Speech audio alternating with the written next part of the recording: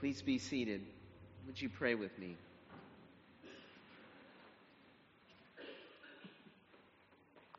Oh, praise the name of the Lord our God. Oh, praise his name forevermore. God, teach us how to worship. Teach us when we sing, not just to sing a song like that as if it's a pop song or just something that has a melody that we can flow along with, but instead, Lord, may our hearts say those words to you. Oh, praise the name of the Lord our God, who is gracious and loving and forgiving. Thank you, God. Today, Lord, as we talk about worship, Lord, may we understand that our worship here is not the only part of worship, that you call us in our worship to go out into the world and to shine your light of love and grace to others. And so, Lord, help us today to open our hearts to a fresh anointing of your Spirit, Lord. You, Jesus, talk about the living water in the Gospel of John. May we receive this living water that it may quench our thirsts today.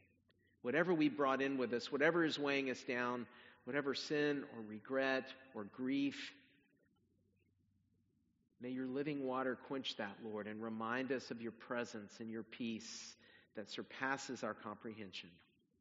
To that end, Lord, I pray that you would pour upon me the gift of preaching, that my very frail and broken and human words might, by the power of your Holy Spirit, become your living word, uniquely crafted for each and every one of our hearts. We pray this with great confidence, for we pray it in the name of Jesus. Amen. Well, last Sunday was such an amazing worship service if you were here. It was such a joy. It was great to be reminded of our Presbyterian heritage and where we fit into kind of the larger trajectory of church history. And then in the heart of the sermon, I reminded us that a key element of our worship is listening for God to speak through the sermon, the preaching of his word, and seeking to live out what God has spoken and to live that out in our daily lives as we go out the door and go on with our living. This was the scripture I preached from last week. It's from 1 John. It says, "This is how we know that we know him, if we keep his commandments." Later in the passage, John shares what God's commandment is, to love one another well. Or, as the Great Commandment says, to love our neighbor as we love ourselves. We also learn from 1 John that what cripples us in loving our neighbor is our sin. And so we must regularly face that sin within us and confess it. As John writes, if we confess our sins, he is faithful and just to forgive us our sins and to cleanse us from everything we've done wrong. In other words, we can have a fresh start. Whatever regrets you've come in, whatever sin in your past may haunt you, that is not of God. Not if you know Jesus Christ. Jesus' blood is sufficient. We were just singing that, right? It is sufficient for us. And so when we confess our sins, God is faithful and just to forgive our sins and cleanse us from everything we've done wrong so that we are renewed and refreshed to be able to go out into the world and love our neighbor. But I also talked about how true confession includes repentance, which literally means to turn and walk a new direction in life. As we closed last week's message, I challenged us to continue to faithfully worship God as we lived out during the week what we learned in here, right? During our worship. So you might think about if that even crossed your mind, right, as you went out and lived your life. Those are good questions for us to ask because many of us, moi included, are not very used to doing that all the time, right? We're not always used to going out and saying, okay, what are the implications of that for me in how I treat that person that just cut me off as I was trying to exit 59 onto 610, which is closed right now, by the way. So this week, I wanted us to dig deeper into this idea that we carry it out into the world, the message of God. What does it mean for us to live our daily life and that it's tied directly to our worship of God? Mark Labberton, in his book, The Dangerous Act of Worship, writes, worship turns out to be the dangerous act of waking up to God and to the purposes of God in the world, and then living lives that actually show it. Worship turns out to be the dangerous act of waking up to God and to God's purposes in the world, and then living lives that actually show it. Really powerful. Mark is reaffirming last week's message, right? That as important as our prayers, our singing, our hearing God speak to us through His Word is, worship doesn't end when we walk out the door. Now, here's how Isaiah expresses this challenge in chapter 58, and this is God talking. He says, for day after day they seek me out, they seem eager to know my ways, as if they were a nation that does what is right and has not forsaken the commands of its God. Yet, on the day of your fasting, you do as you please and exploit all your workers. Your fasting ends in quarreling and strife, and in striking each other with wicked fists. You cannot fast as you do today and expect your voice to be heard on high. This is the kind of fasting I have chosen, to loose the chains of injustice, to untie the cords of the yoke, to set the oppressed free and break every yoke. Is it not to share your food with the hungry and provide the poor wanderer with shelter? When you see the naked, to clothe them, and to not turn away from your own flesh and blood. Wow. Every time I read this passage, my face looks like this, at least on the inside, right? It really is. That's kind of a right up in your nose sort of statement from God. He's not pulling any punches. And He's saying clearly that everything we do in this room, it doesn't matter much to Him if we go out and we act the way everyone else is acting out there, if you know what I mean. It's actually kind of scary when you think, it's like, wait a minute, this is really serious stuff. Why do you think God gets so pointed about us not obeying His command to loose the chains of injustice, liberate the oppressed, clothe the unclothed, and share food with the hungry? Because this is the heart of the gospel. This is the heart of the gospel. Christy read earlier the words of Jesus at His public inauguration of His ministry in Luke chapter 4. The Spirit of the Lord is upon me because the Lord has anointed me. He has sent me to preach good news to the poor, proclaim release of the prisoners, recovery of sight for the blind, to liberate the oppressed, and proclaim the year of the Lord's favor. This is Jesus' mission statement. It is what Jesus fulfilled in His life and in His death and in His resurrection. Every person Jesus saved from then until today is included in this passage. We are the poor. We are the prisoners caught in our own sin. We are the ones oppressed by our own sin and the sin of the world. And Jesus came to save us, to redeem us, to rescue us from our bondage. This is the good news of the gospel. And in Isaiah, when God commands us to love our neighbor as ourselves, God is calling us to embrace Jesus' way of life. Do you see the similarities between the Isaiah passage and Jesus? Now, of course, Jesus was reading from Isaiah, right? At that time, a different chapter. But these themes keep coming up. This is how we are to love. And loving is really important to God. We can't just come in here and love God and go out and hate people in the world. As hard as it can be to love sometimes. So what would happen in our world of influence? And each of us have a world of influence. What would happen in our world of influence if our worship included, as Mark Labberton said, waking up to God and to the purposes of God in the world, and then living lives that actually show it?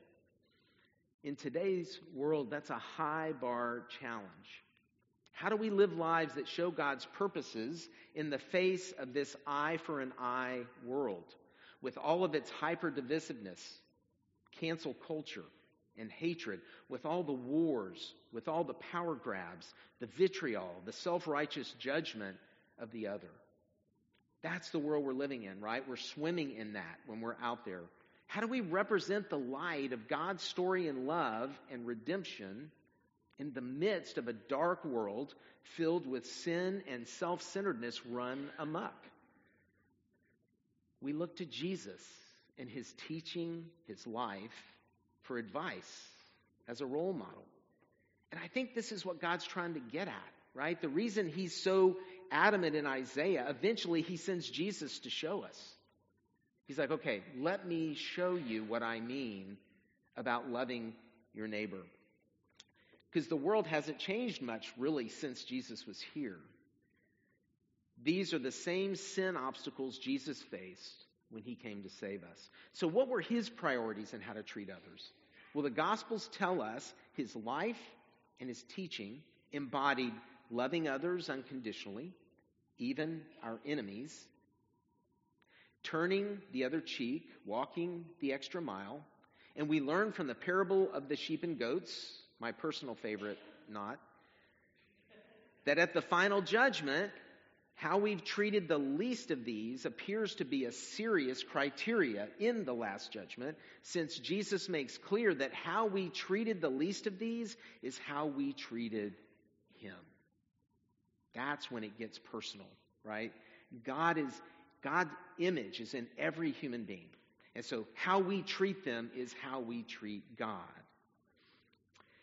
Gareth W. Eisnagel, who I hadn't heard of before, from National Presbyterian Church, writes this: worship moves us to leadership, acts of justice, equity, and peace in this world, intervention for the poor, the homeless, and those who do not know God, the abused, the refugee, and the alien.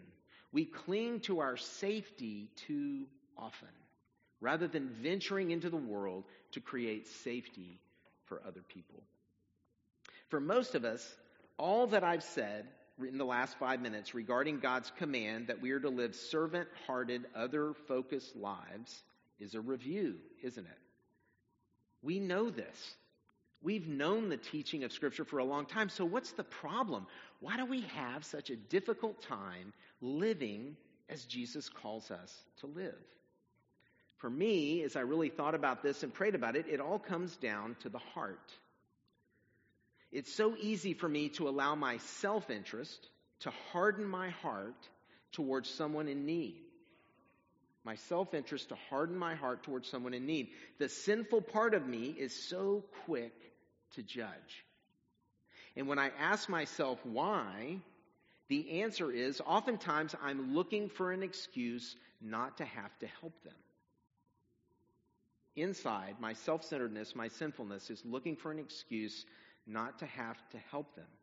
So I find something about them that I can judge, that I can rationalize as the reason for their predicament.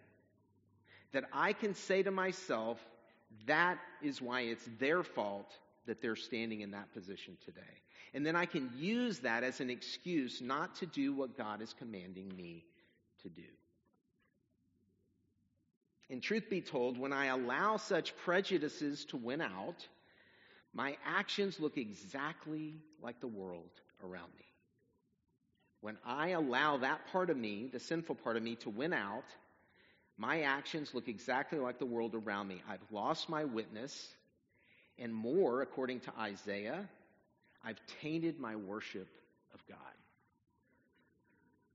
In losing the opportunity to obey God's commandment to love my neighbor.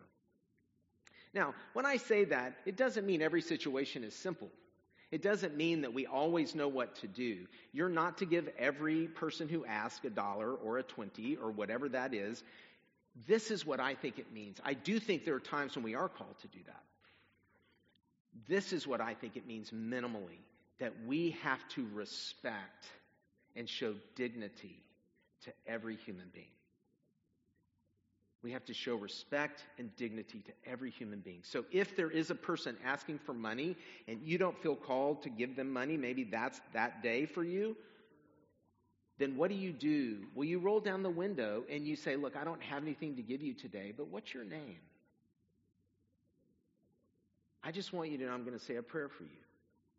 And it may not be what they want, but it honors their humanity, who they are. That's the first step. That's something we can do. And it doesn't right? It doesn't require half the day of figuring out how to really help someone in a very complicated situation. If any of what I'm confessing resonates with you, how do we get there? How do we get, the difficult question is, how do we muster the change in our heart to obey God's will? It begins and ends with heartfelt prayer. In John, Jesus describes the Holy Spirit as living water. I prayed that over us this morning as we began. In John 4, in John 7, this water can quench our thirsts. I use this all the time in prayer. If you don't, I encourage you to experiment. We have thirsts, our selfishness, our selfish desires, our anger, our fears, our anxieties. We have these things, and I liken them to thirsts. They can drive me. And so I ask that the Holy Spirit fill me with his living water and quench those thirsts. The thirst, in this case, of self-centeredness, the thirst of judgment, the thirst of prejudice.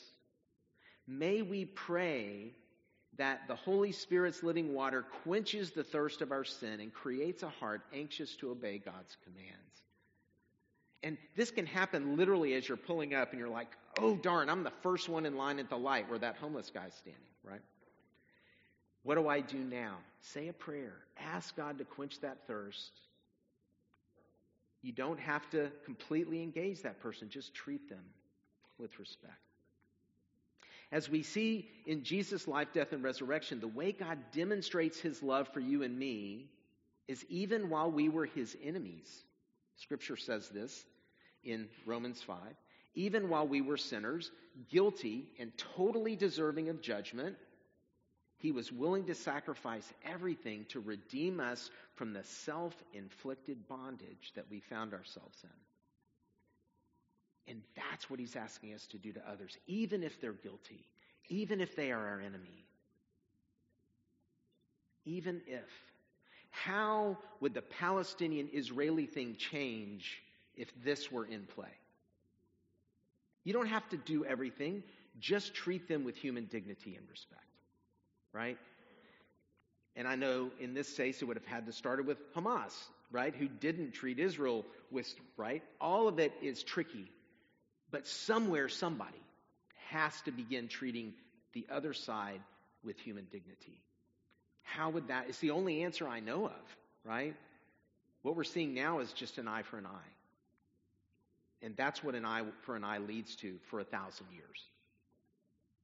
So may we pray for someone in leadership on both sides to be able to treat the other minimally with some level of human dignity. So God expects this of us just because he's done it for us. He expects this of us, right? That any one of us who live in his kingdom, that we embody the love upon which the kingdom stands. His kingdom is a kingdom of love. For how we live the day in and day out lives that we live is central to our worship. This is part of our worship of God.